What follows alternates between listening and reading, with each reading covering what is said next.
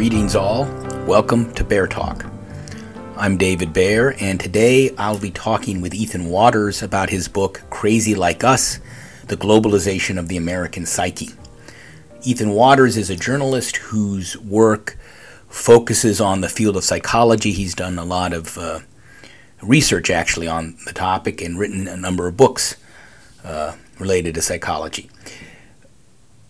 I read Crazy Like Us, his book Crazy Like Us, a couple of years ago, and honestly I found it one of the more interesting books I've read in recent years. Ethan's argument in the book is that the American concept of psychological well-being and the American approach to psychological illness is being exported around the world to different cultures in ways that aren't always helpful. I'll read a couple sentences from the introduction to the book just to give you a sense of the sort of main argument that he makes. Over the past 30 years, this is Ethan Waters, over the past 30 years, we Americans have been industriously exporting our ideas about mental illness. Our definitions and treatments have become the international standards. Although this has often been done with the best of intentions, we fail to foresee the full impact of these efforts. It turns out that how a people in a culture think about mental illness influences the diseases themselves. In teaching the rest of the world to think like us, we have been, for better or worse, homogenizing the way the world goes mad. So each chapter in the book is a kind of case study where Ethan describes how the American approach to psychology has impacted a different part of the world. In the first chapter, he talks about anorexia in Hong Kong and describes how anorexia suddenly started to appear in Hong Kong in the 1990s when it hadn't been there before. The second chapter talks about how Western psychologists imported the concept of PTSD to Sri Lanka after the 2004 tsunami. The third chapter talks about how schizophrenia is handled in Zanzibar differently than it's handled in the West. And the fourth chapter describes how pharmaceutical companies try to export a Western notion of depression to Japan to help them sell medicine. So anyway, the book is super interesting, and I invited Ethan to come on the podcast to talk about it. He agreed. And then we immediately fell into a conversation, and so what I'm going to do is drop you into that conversation a little ways after we got started. You'll still get to hear most of it, but I'll drop you in a little after the beginning. So here's Ethan Waters. To be a good journalist on a topic as complicated as this, I think you do have to have a background. And I've been writing about the effects of culture on the mind since I started writing, over 30 years ago, nonfiction-wise. But I don't know if you know my first book. My first book was with a sociologist at Berkeley. It was called Making Monsters, and it was about the recovered memory movement in the 90s, where mostly women by the thousands were going to therapy and uncovering what they believed were memories of being abused as children, and sometimes in the satanic cult settings. And our book was the first one, among a couple others, to say that these were probably not memories. These were a product of influence of the therapy and the times, and that not only the therapy, but the culture around us, right? So it was the Geraldo and the talk shows and all the books that were coming about and the movies that were coming out on this. And this all had this remarkable way of impacting people's believed memories. So that was the start of it. So I did start my career writing about how impactful a therapy setting could be for a patient. And that led to, I wrote another book about critiquing psychotherapy, went on to marry a psychiatrist, and then took a couple of years break from it. But I had these lasting curiosities about it that came from that first book. And one of them was about the multiple personality disorder, because I've been in rooms where people manifested their multiple personalities. And it was clearly a situation where they were not faking it. Even though I completely believe that multiple personality is an iatrogenic disorder, that it doesn't exist in all times and spaces and requires the therapy and the ideas around it to sustain it. Even though that's all true, it seemed to me what these people were manifesting was not faking something, but a real lived experience in some way. So that led to the question of like, okay, if that's true of this multiple personality disorder, which is really just like a blip in time, like it just existed for 10 years, and now it's kind of mostly gone. To what extent is that true of other mental illnesses? To what extent do we, when we become psychologically disturbed, disquieted, to what extent do we look to culture and the people around us and the healers around us to understand how to express that internal unease? So that's where, and then the short answer to the question is there's two ways to look at it. One is to look across cultures to see how people express illness states in other cultures. And the other is to look across time and to see how even in Western culture, symptomologies might have changed over time. And once you do those two things, it becomes very convincing that mental illnesses are not a solid state thing. They do not exist in all times and places in the same percentages and same manifestations. That they're actually remarkably unique to particular cultures, particular times, and they are deeply influenced by the healers that step forward to try to help us. Okay, good.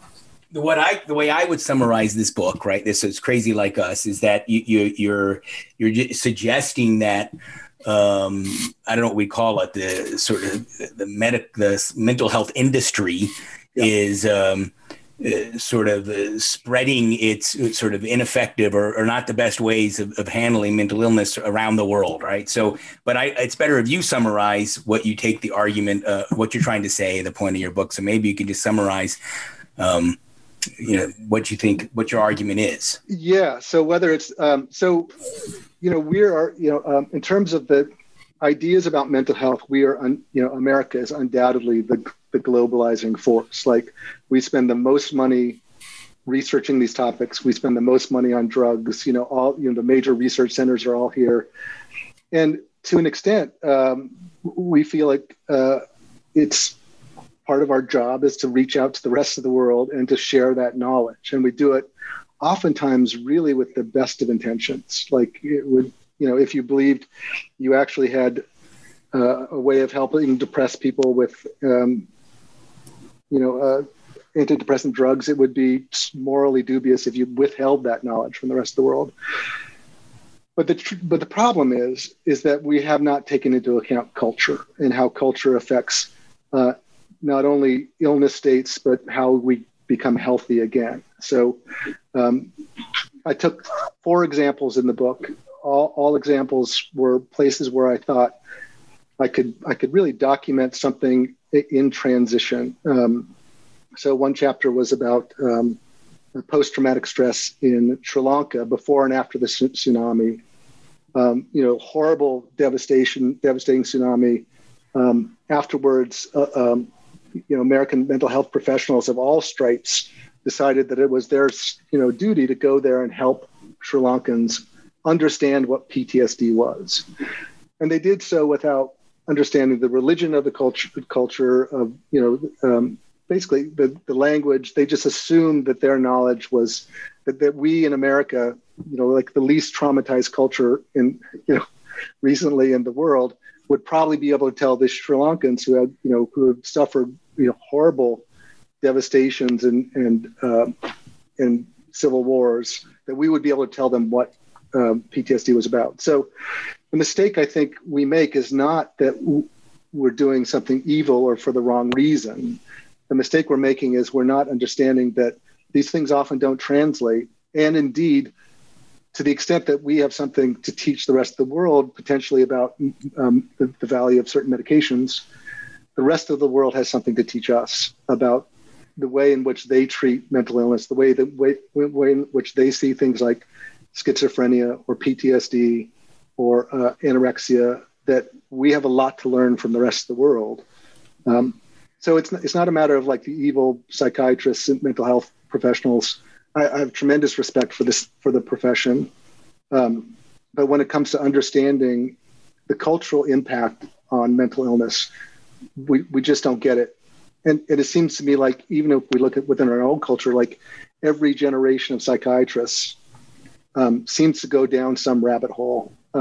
You can think of lobotomies or electroshock or the recovered memory fad, or, even back to, ways women were treated with, that had hysteria. There's some fantastic fad in every generation, even in the West. And American psychiatry and mental health profession, they don't seem to look in the rearview mirror that much. They don't seem to look back and say, gosh, we need to learn something from like how we went down that rabbit hole. And maybe there's something we need to take into account for this next generation. Okay, okay, good. So one of the impressions when I read the book is, you have the different chapters, and it seems to me that you have kind of a complex argument. So different chapters it seemed to me were making different points, right? So the result is you get a kind of a complex, sort of complete picture, but it seemed to me that you had several points. So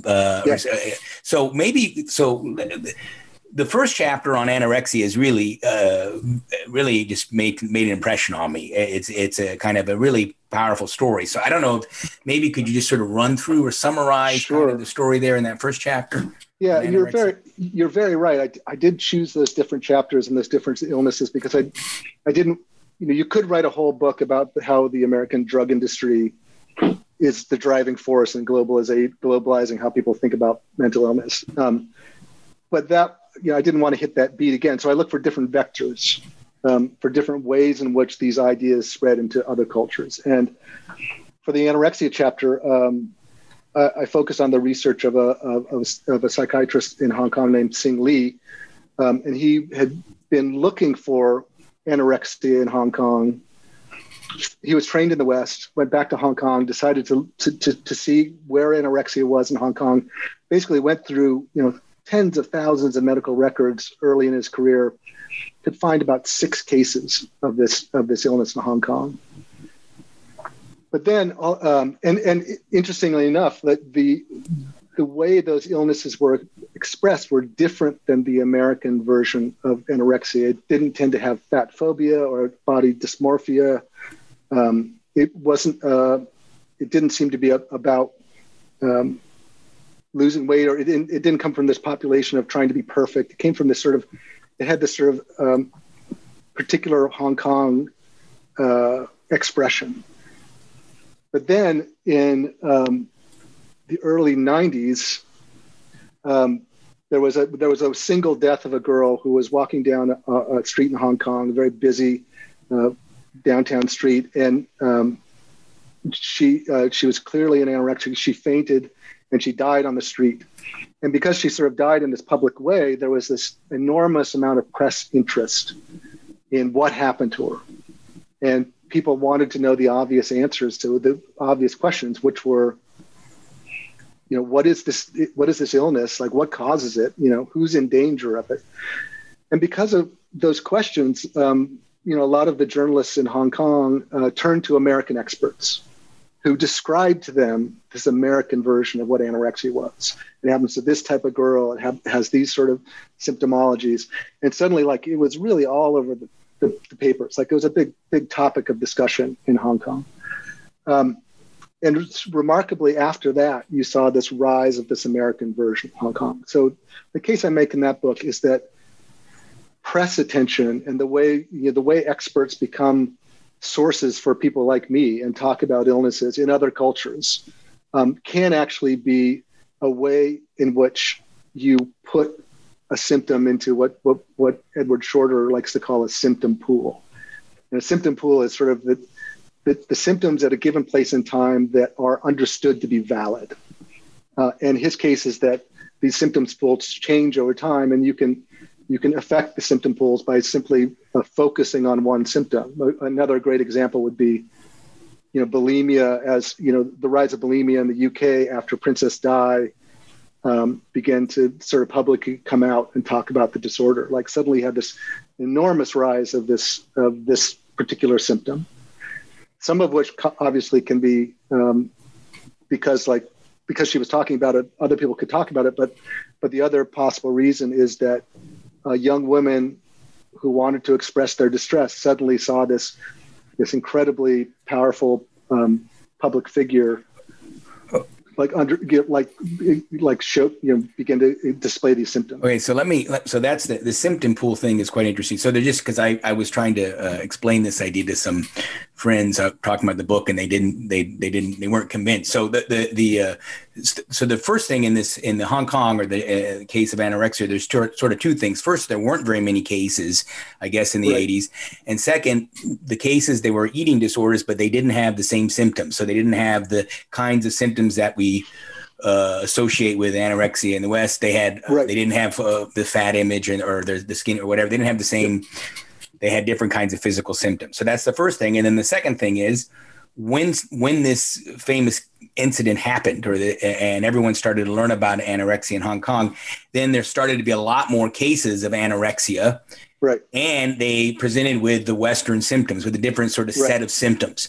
Right. So, and so you explain that, or you're drawing on this other theorist as there's a symptom pool, so you can correct me if I'm wrong, and the patient doesn't consciously, but sort of unconsciously selects from the symptom pool as a way of communicating the psychological distress. So in other words, there are certain kinds of symptoms that will be recognized as so that the doctors will recognize, and they sort of select somehow unconsciously. Is that right? That's exactly right. And they often go along with a theory about the mind or a theory about the body. Like, where, a lot of people in the East somaticize what we would think of as a mental illness, find, disquiet in the heart, or feeling of pressure inside, or unease in the gut. And that's, that is built on these ideas of their ideas of medicine and their ideas of how the body works.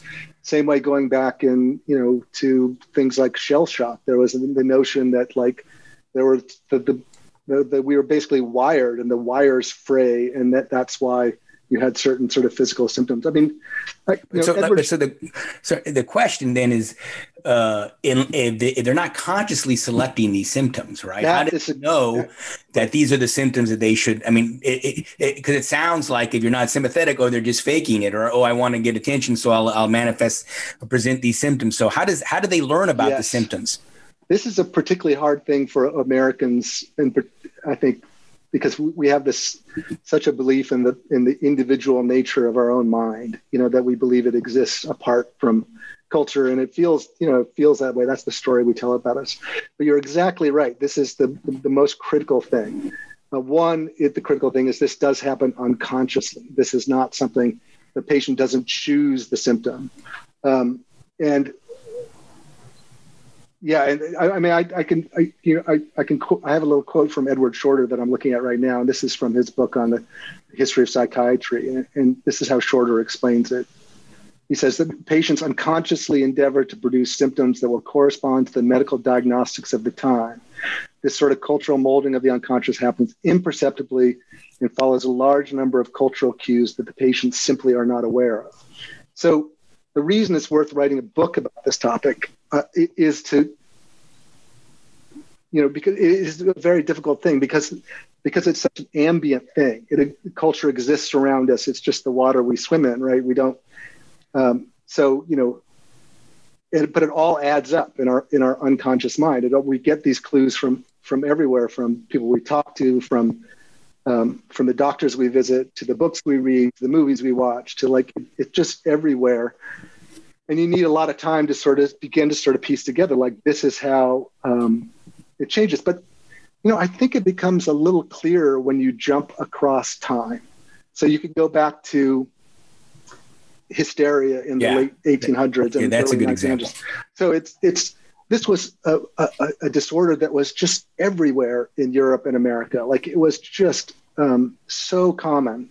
And it included these really bright symptoms, like sensitivities to touch, and fainting, and sort of grotesque body movements and twitches. And it was very clear when you were manifesting hysteria. So suddenly this disorder is there, bright as can be, accepted by every doctor. If the AP, APA was making the DSM at the time, it would be, just a clear disorder, right? It had all these ways of and it had all these theorists that talked about why it behaved in this way. So it had a whole apparatus of thinking around it. But then 20 years later, it's virtually gone. It just doesn't, it doesn't exist in the same way. It sort of trails out. So that's an example. When you look back in time, you can kind of see like, oh, these symptoms were accepted as legitimate for a time. The doctors all accepted them. Everyone, you could tell the story to your family. They would understand. Everyone knew what it was. Everyone thought it was real. And the key thing to remember is that it was real. Like, it's not a matter of people going into a doctor and faking those symptoms. It's a matter of our unconscious mind internalizing the language of suffering for a given time and place. And just as we speak the language, we speak the language that could be understood on this, talking to you. In the same way, we unconsciously are drawn to, the symptoms and signs that when we need to express an internal distress. And we just don't display the ones, we just don't go back and suddenly display the ones from 100 years ago. We talk about, symptoms that make sense in our given time, and we feel those symptoms. Yeah. So you have this, and I think in that chapter, I'm going to read this line or quote or a couple sentences you're talking about. I think it's anorexia, and you say, such a dynamic, which is this sort of what we've been talking about, such a dynamic makes the official public naming of a disease such as anorexia a perilous event. It is clear to Shorter, that's this researcher you're referring to, it is clear to Shorter that psychiatrists and physicians themselves have long been key pliers in validating which new disorders or behaviors appear in the symptom pool. So in other words, one of the arguments that seems to come out in that chapter is that, maybe you can correct me, it's almost as if they created, it's maybe an overstatement, but the psychiatrist or the public naming or the publicity that surrounded anorexia sort of generated or created that illness in Hong Kong. Is that right? It created the validity of those symptoms. So, and in Hong Kong at the time, you had a really a population that was a little bit unstuck. This was like right at the time when the British were handing over rule back to China. A lot of families were emigrating from the culture. There was, there were roles for women were really quickly changing. So there was a lot of sort of, I think Sing Lee had a name for this, like a sort of ambient level of psychopathology.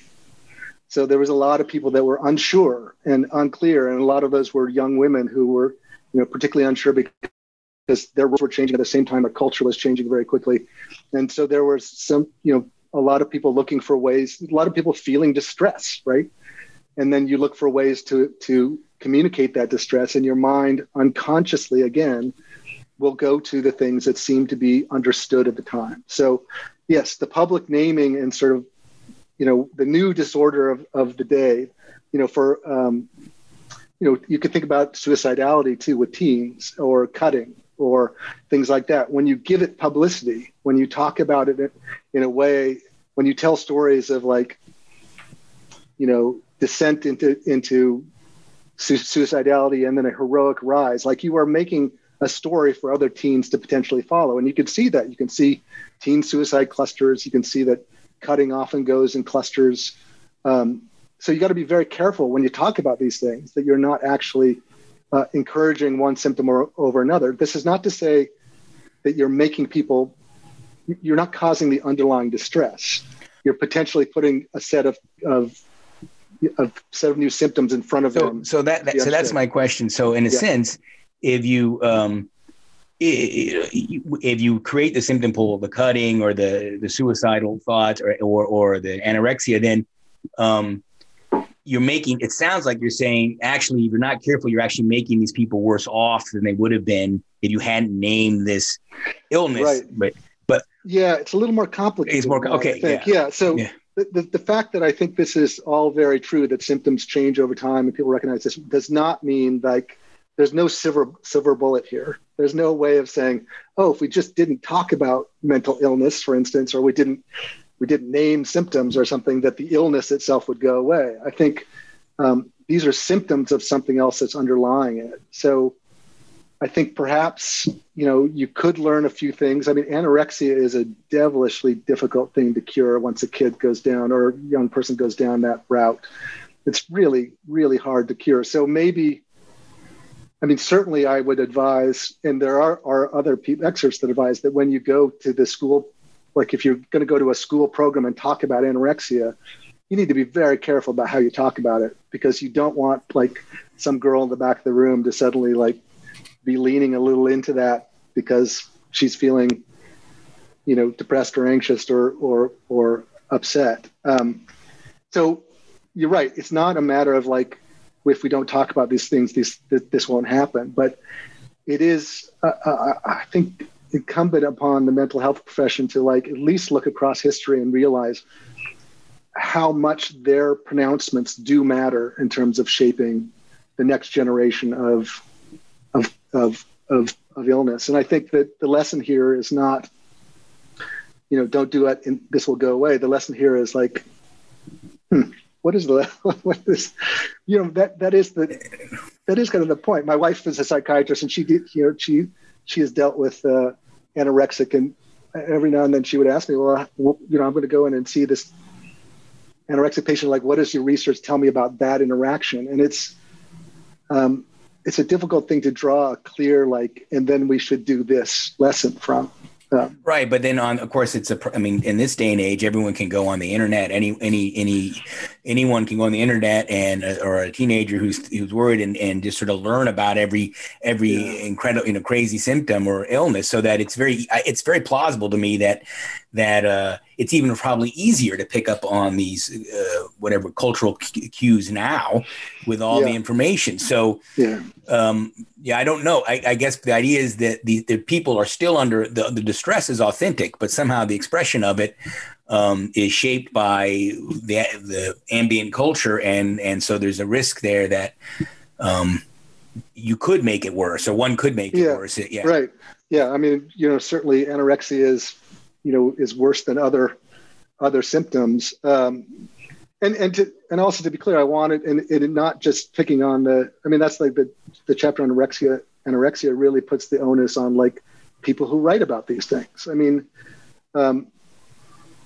I think they're as much responsible for spreading, the journalists like nothing better than the new disorder. So when bulimia came on the scene, when cutting comes on the scene, they love, like, let's talk about that. Let's write a bunch of stories about that. Let's do a PBS, a special.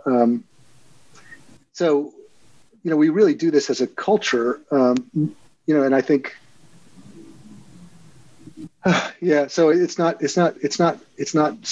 doesn't simply come from the mental health profession, although I think that their theories of the mind tend to be the sort of the root, but from which these trees grow. All right. Well, so that it's a little bit of a puzzle there. Okay. But anyway, this idea of a symptom pool and so forth, I think is very convincing to me, although I couldn't convince other people.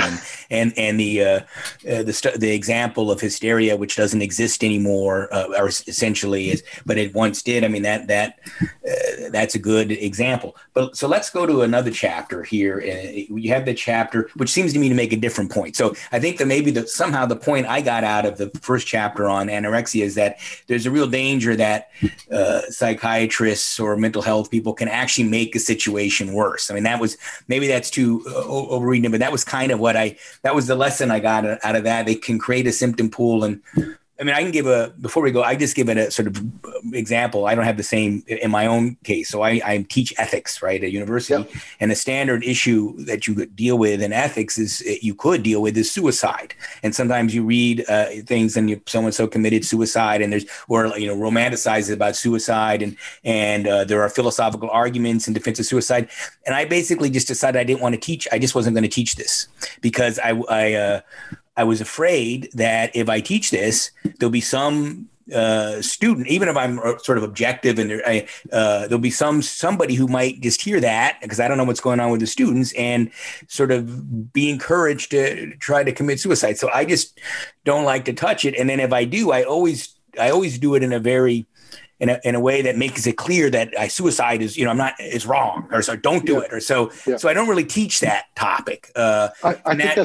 I think that's really wise. Yeah. Honestly, like, I live in San Francisco. A couple hundred people a year jump off the Golden Gate Bridge, and the newspapers, and I think generally made a pact. We're not going. We don't put it in the paper the next day when someone jumps off the Golden Gate Bridge, because it's simply, it just encourages the behavior. There are ways to talk about this that help. But just the possibility of unintentionally sending someone down that slippery slope, when I think it's pretty wise to, not, unless you're really going to do it well and really going to know the students. Because you're just doing it in a classroom, you don't really know. I mean, if you have I think anyway. So I don't. I agree. Yeah. But I'm avoiding. I mean, I'm not. I'm sort of avoiding the thing a little bit, like like kind of like you did with are they making it worse? You can't talk about it, or you should. There's some mental distress there. Anyway, I don't know how to handle it completely, so I just sort of avoid it. But all right, so that's just an aside. Let's go to this other chapter. I mean, they're all the chapters are interesting, but the one on schizophrenia, you talk about the way schizophrenia is treated or handled in Africa, and the reason we could just focus on that a little bit is that it seems to be quite a different point, or a much different point in that chapter than in the first chapter about anorexia. So maybe you just run through the idea in that chapter, what you were talking about in the chapter about schizophrenia in Africa. So I think the way that chapter began for me was this enormous WHO study that basically looked at outcomes of people with schizophrenia. So, and they looked across the world, multiple site study, thousands of patients, and they looked, not only for remission of schizophrenia, which sometimes happens, but they looked at other variables, like, does the person have a job? Does the person, is the person still connected to their family, or, do they get married? All these other variables to find out, like, how do people do in different cultures with schizophrenia? And what they found was that by a significant degree, people in the West with schizophrenia did worse. So here you have this remarkable statistic, which suggests that, like, the cultures, and particularly in America, cultures that put the most money, have the most access to the drugs, have the most knowledge, arguably, on this disorder, the patients are doing worse. They have they're more likely to be institutionalized. They're more likely to be not outside of their families. They're more likely not to have a job, on and on and on. So pretty much every outcome we were doing worse. So the question is, like, what's going on here? So I found a really remarkable anthropologist named Julie Magruder, who had studied this exact question over a decade in Zanzibar. And I traveled with her down there to understand the research she was doing. And her main case is that people that she tracked in Zanzibar tended to do better if they had less connection to Western notions of schizophrenia. And she connected it a little bit to, notions of spirit possession in the culture, which are totally, like, ubiquitous. They're totally common. The idea that spirits can alight in your mind and influence your actions, cause you to be angry or to act differently. And pretty much everyone believes that about themselves. Everyone believes that about other people. And oftentimes the experience of schizophrenia was framed within that understanding of the mind. So it was almost as if they were saying, these people that are acting this way are like us because they're possessed with spirits. They're like us, but only more so. So they were on a continuum of, like, they weren't like a different. I think in the West, we tend to, once someone walks across that diagnostic line to schizophrenia, they're really the other. They're not like us anymore at all. And the way in which religious notions were tied into notions of schizophrenia in Zanzibar kept that ill individual within the us, was more like us. So they tended to have a little more willingness to understand the mind as being not under your control always, and it was the culture that had an understanding of this. In the West, the idea of the mind not being under your control is something we just really can't stand. Like, we don't like the idea at all that, that culture is in control of our mind, or that there might be symptom pools. Like, this is something we feel we have this, what is called in the profession, an internal locus of control. We believe that, our mind is the captain of the ship that just is driving us through, and we're making the choices, and we're not, overly influenced by other people or other ways of thinking, and our unconscious mind is not picking up cultural cues. And there's so that was basically the idea, and that people in Zanzibar had a sort of a more expansive view of how the mind can work, and part of that had to do with the notions of spirit possession, and they could use that cultural story. I don't particularly believe in spirit possession, but they could use that cultural story as a way of keeping that ill individual within the normal. And the story that we have in the United States is really a different story. So, but in terms of the people who have schizophrenia in Zanzibar, I mean, the symptoms are basically similar, right? It's the same. There's not a different symptom pool in that case, or is there? So, yeah, if you tease it apart, it would. Yeah, you would have more religious. What's the word I'm looking for? Fantasies, more religious illusions. You'd have it would have a slightly different expression, but it's still as severe an illness. Like, it's not. Yeah. So they're all right. So the content of if you're hearing voices, or you're seeing, right, and then what the voices are saying will be different, right, or but it's still that same sort of set of. I don't know what the symptoms are exactly, but hear voices, visions, and so forth. Yeah, right.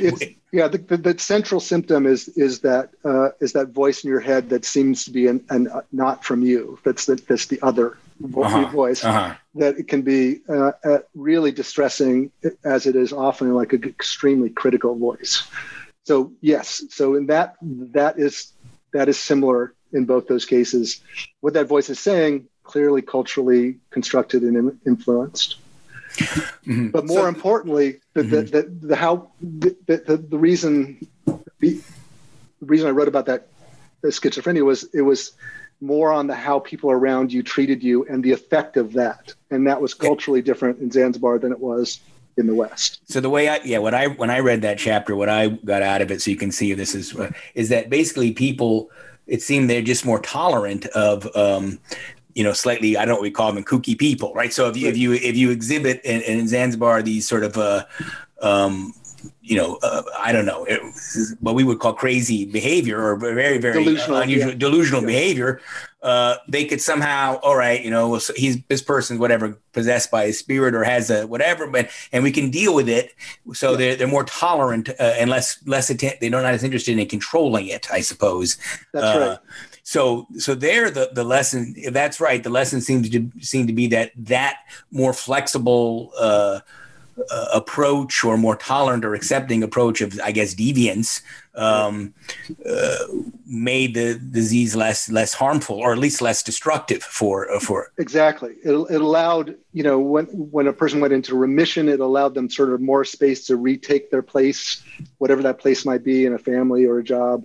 And in general, it allowed more tolerance for the disease state. Exactly. And I think the fundamental point, the thing that it really brought brightly out for me, was the way in which in the West, when we think of someone as mentally ill, we think of them, this might be putting it too strongly, but it's just not human anymore, that they're, that they should be able to control their behavior, whether that, and that goes across illnesses from depression to anxiety to But we're scared when we're scared of somebody. You hear someone has schizophrenia, and then you're scared, and you want to. I think that whereas it sounded like they weren't really so scared. They just said, "Oh, I don't know, the person's got a spirit or something," and it didn't scare them as much. I think it scares us in two different ways. One is like just the weirdness of being around someone who's hearing voices or seeing something and worrying that they might be violent. the second reason it scares us is it so undercuts our own notion of the control of our mind. Like, so if we see someone, sort of unable to control their thoughts, we don't want to think of ourselves as in any way potentially subject to that. So we really, really push them away, and think of them as not like us at all. And I think that whether you remain in the group, you're one of us, or whether you're on the other side of the line and like a different creature, really has a lot of impact on the outcomes over time. So, and I think that's true for all mental illnesses. And I think that's one of the sort of, culturally speaking, that's one of the sort of big mistakes we make is we need to treat people who go through any of these illnesses as like us, only more so. Mm-hmm. Okay. Right. But so then it sounds like for with schizophrenia, there is a more, I don't know how to say it, but there's a more of an objective sort of biological, I mean, this would be my thought, before I read the book, with schizophrenia, there's a kind of it's more like having, a heart disease or cancer or something than say anorexia. So that somehow the social, there's an objective biological element to schizophrenia in a more, discrete way than with, it's pretty clear that that's true, especially from, these things tend to run in families. They tend to show up at a certain time of life. There's something that's clearly sort of, happening in the brain that makes you prone to this. It's not about an external trauma usually, although, times of stress or trauma can kick it off for some people. But you're right. There is something more like a medical illness about schizophrenia, but because the outcomes seem to be so different, it's really worth, considering cultural notions of how we think about this as well, because we're not doing as well as we should, given all the resources we have to help people. This is a case where we need to not take our knowledge to another culture and tell them how to treat this illness. We need to learn from that other culture how to treat this illness. Like, this is a place where the rest of the world has something to teach us, not the other way around. Okay, so let's go to one more. So a way I'm reading it is that the first chapter on anorexia really emphasized or highlighted this symptom, this way we can kind of make things worse, so we can, if not create maybe this particular illness, but not create the underlying distress. The schizophrenia chapter seemed to me to be that we have an objective illness, but we can handle it better or worse. They may handle it better. Yeah. But then you have the discussion of the pharmaceutical companies right. in the last chapter, which the lesson I got out of it is that we can also just do bad science. Maybe just run through quickly the deal with the point you make in the chapter about the pharmaceutical companies. Right. So this was taking looking at Japan and the sort of remarkable rise of depression in Japan after GlaxoSmithKline came in and got the exclusive rights to promote Paxil in Japan. And this was, in some ways, the most obvious chapter because they did an incredibly good job of going in and, before in Japan, before Paxil was widely distributed, depression was considered a very severe illness in Japan, and very few people sort of described, their sadness as depression. In fact, you can make the case that Japanese culture has a sort of unique embrace of the aesthetic and feeling of sadness. Like it's woven into their stories, into their culture, into their religious beliefs. Like that sadness is a deeply respected state in Japan, or it was. And then you had these outliers. Very few people would have severe depression, oftentimes requiring hospitalization. And then GlaxoSmithKline came in and started to promote, depression as the cold of the soul. So that was actually the phrase they used in their marketing. So this is the idea that it's like, what do you do when you have a cold? If you have a cold, you take a cold medicine. What do you do if you feel sad? Well, here's a medicine for you to help you not feel as sad, right? So they went into a culture that was sort of uniquely would uniquely embrace the notion of sadness, and sold them this idea that it was actually like having a cold. And Paxil sales just rose remarkably, as did the diagnosis of depression. Now, to give Paxil and GlaxoSmithKline some credit here, Japan had a pretty high suicide rate before they came in, and during the time that Paxil was rolled out in Japan, suicide rates leveled off. I think declined slightly. So this was clearly a matter of like Paxil wanting to sell, or GlaxoSmithKline wanting to sell a lot of antidepressants in Japan.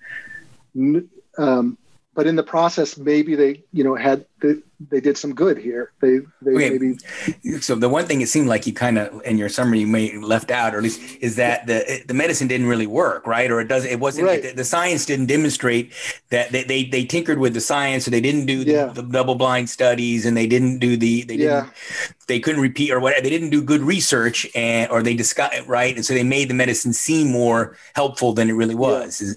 It is really worth looking into, because antidepressants tend to have some decent effect on the severely depressed.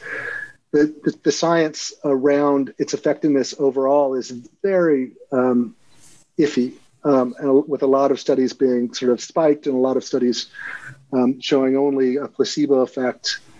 And really disturbingly, a lot of studies showing that it can increase suicidality. So you're kind of rolling the dice on that. It's also a lot more addictive. The withdrawals from something like Paxil are a lot more severe than has been widely understood or advertised. It's not a really benign drug. So the science, the science was bad in America. It was brought to Japan. Promoted with this really, really sophisticated grassroots, where they pulled all the levers. They got the celebrities to do it. They created these sort of what looked like customer base websites of people, talking about the effectiveness of it. They did all the right things, and in a very quick order, got a lot of people to take this drug, which, as you say, has the science that it is a cure-all for, that it works, honestly, on a lot of people is very suspect. And then you have this sort of weird thing where you're actually, getting Japan to think more like Americans in terms of sadness. Sadness in America is not an emotional state that we embrace culturally. We feel like it's something that we shouldn't be experiencing. It's something we should get away from.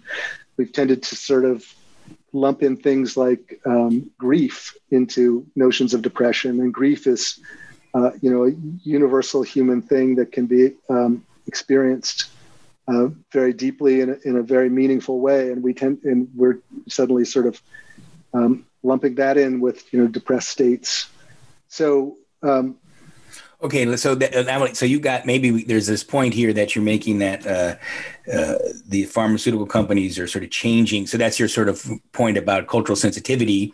Right. They're changing the Japanese culture. They were trying to change it in a way that let them, sell their medicine, but the changes were actually either not good or at least not respectful. And then the other issue is that if we did things like, had better peer review or corrected these things with the pharma, took the sort of research out of the hands of the pharmaceutical company, that would be another way, sort of independent of your cultural point of just addressing this problem. Yes, you agree? Yeah, I think that's exactly right. I mean, I think that the studies around a lot of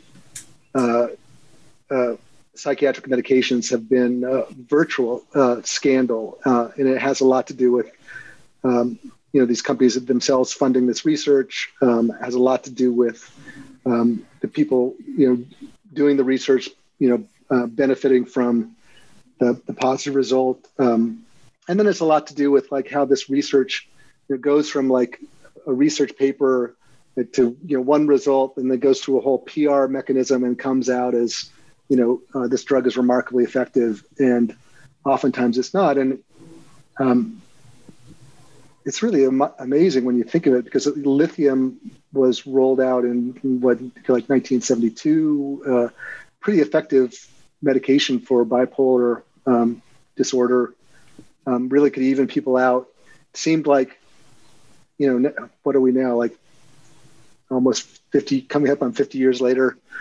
And it's not, the drugs that we've promoted for all of these disorders have sort of proven like remarkably not as effective as we would like. The progress has not been what you would think it would be, given, the lithium's, the start with lithium 50 years ago. Okay, so and let's jump back then to this point about American culture, the American version of suffering versus the which is in that chapter. You're talking about the American versus version of suffering versus Japanese.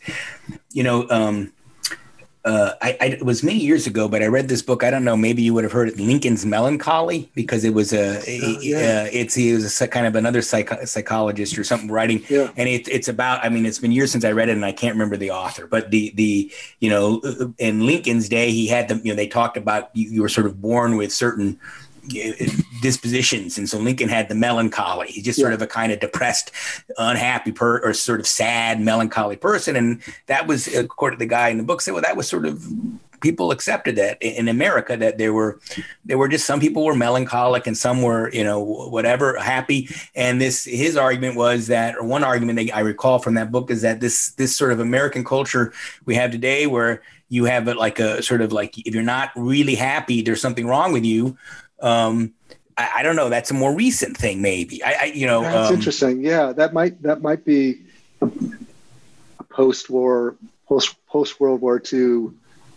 Pretty recent. Well, my guess would be, I used to wrestle when I was, and if you ever, wrestling, I don't know, is basically a sport that's built around a sort of glorification of suffering. I mean, you're supposed to just be very stoic, and that you just get that drummed into you. And that's, I think it's an okay way of dealing with, personally, hardship, but, but that's even in America. I'm not that old, so that's in American culture, this sort of, I don't know, more stoic or a different sort of attitude towards suffering. So, I mean, could it be that the pharmaceutical companies are changing the American understanding of suffering? I mean, where does this come from? This sort of like, you always have to be happy.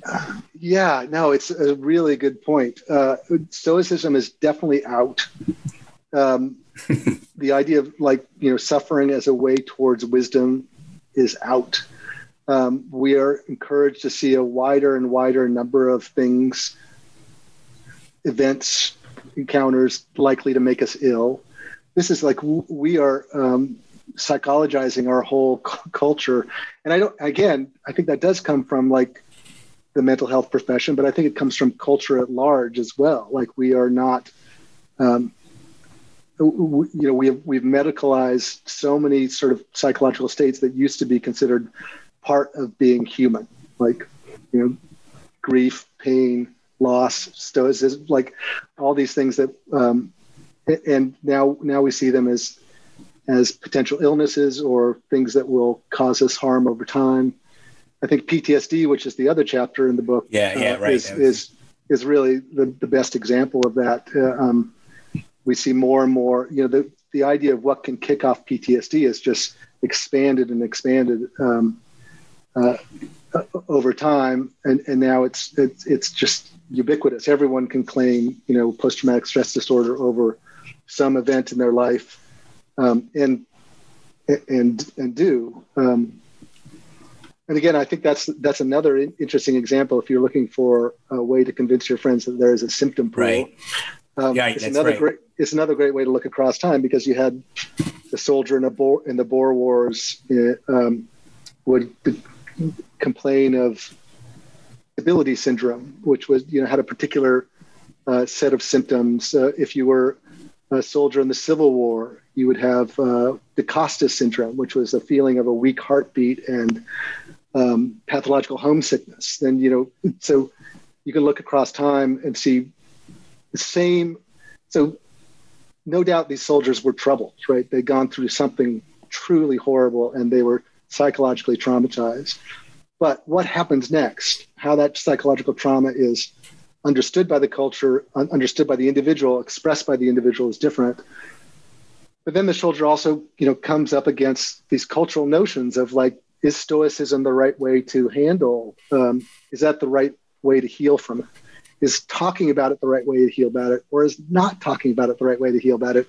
And again, I'm not saying that one of these things is the right way to go, but culture prescribes that. Like you go home to a culture that like the way to heal from PTSD is to think of it as this thing that's happened in your brain that you talk to a psychiatrist about. When in another time and place, even the early manifestations of PTSD after the Vietnam War were not about necessarily about the individual battlefield experience. They were about the sense of coming home and feeling like you just fought in an unjust war. Like that was where the psychiatrists of the time thought that the conflict came from.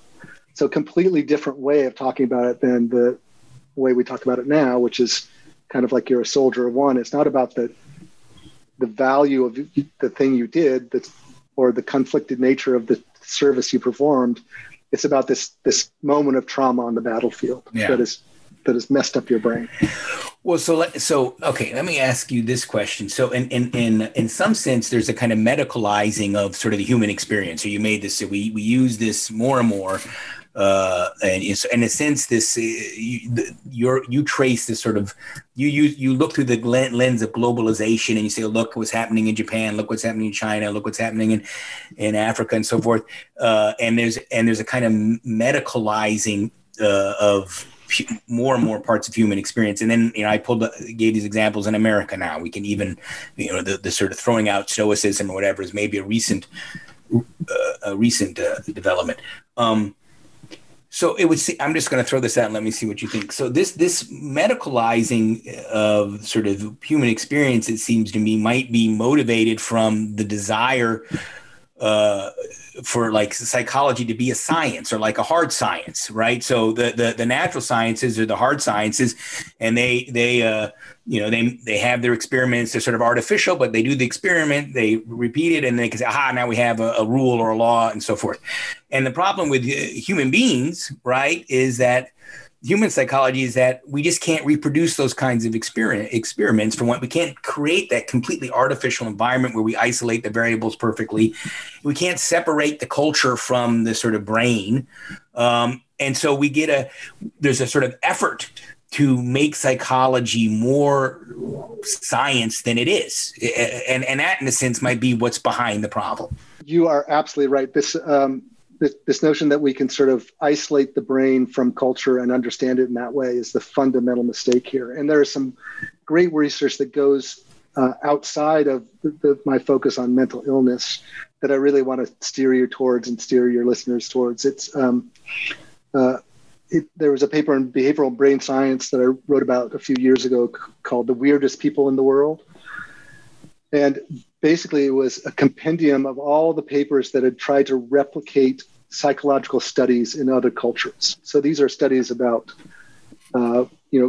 even studies like vision, notions of fairness, how we categorize nature, all these things. There's one population that almost all these studies have been done on to the like almost 95%. They've been done on like college sophomores, because that's the population these psychologists had to work with, and they didn't really worry about that, because what they were studying, they thought, was these fundamental things like the hardware of the brain. And you're right, I think they had sort of physics envy that they could. So it didn't matter whether it was a class of college sophomores that they were studying, because the human brain is sort of similar across the world. So of course the results would be similar across the world. Well, little surprise, when they went and did these studies across the world, did these studies in other cultures, they found just remarkably different outcomes. And there was one population that was really an outlier on almost all these studies. Like it was just way out on the bell curve, and it was us. It was, and that was where they got the name for the paper. The Weirdest People in the World it's an acronym for Western, educated, industrialized, rich, and democratic. And those cultures, which we are part of, tended to be sort of the weirdest in terms of their psychological perceptions of almost everything. So we're learning that, that the brain, and I really would steer you towards this this research. Ara Norazayan, Steve Hine, and the other one who just came out with a book called The Weirdest People in the World. His name is escaping me. You can email it to me and I'll write it. Yes. Put it Okay. in the thing. Yeah. That's. But it's really important work, because it goes to this fundamental thing of just reconceiving the brain as basically a cultural. It's where we play out culture and how we manifest culture. As like the mind is learned to like let culture lead the dance, and we get so many benefits and so much sort of ambient knowledge from that, and it allows us to like go through these incredibly complex world if we just let culture sort of guide us, and we're not making our own decisions. We're like taking the cues from culture all the time, and it affects everything, including visual perception and things. So you're exactly right. The pieces I have about mental illness and the way in which symptomology is affected by cultures is true for us all. It's true for how we perceive the world. We manifest the culture we live in. We do it unconsciously. It has tremendous benefits. But the funny thing about the Western mind is we also lay over this story that that's not happening. That we are uniquely individuals, and that we're guided by our own rationality and our own thoughts and our own beliefs, and that story is fundamentally incorrect, because we are at the same time we have this idea in our head. We are doing the exact opposite. We are just as influenced by culture as anyone else in the world, and it's hugely important in terms of almost all psychological states, from how we think about the world, how we think about our religious beliefs, how we think about our mental health symptoms. So it goes across the board. All right. So Ethan Waters, thank you very much for taking the time out to come onto my podcast. It's very interesting for me. It was a great conversation. So the book, once again, is Crazy Like Us, The Globalization of the American Psyche. It was written a while ago, but it's still in print and it's still very relevant and worth reading. So I think it's an excellent book. I recommend it to everybody. And so let me also thank my listeners, particularly those people in Sweden, Germany, and Ukraine who are apparently listening. And of course, all of my listeners in the great state of Texas, thanks for listening. And so until next time, ciao.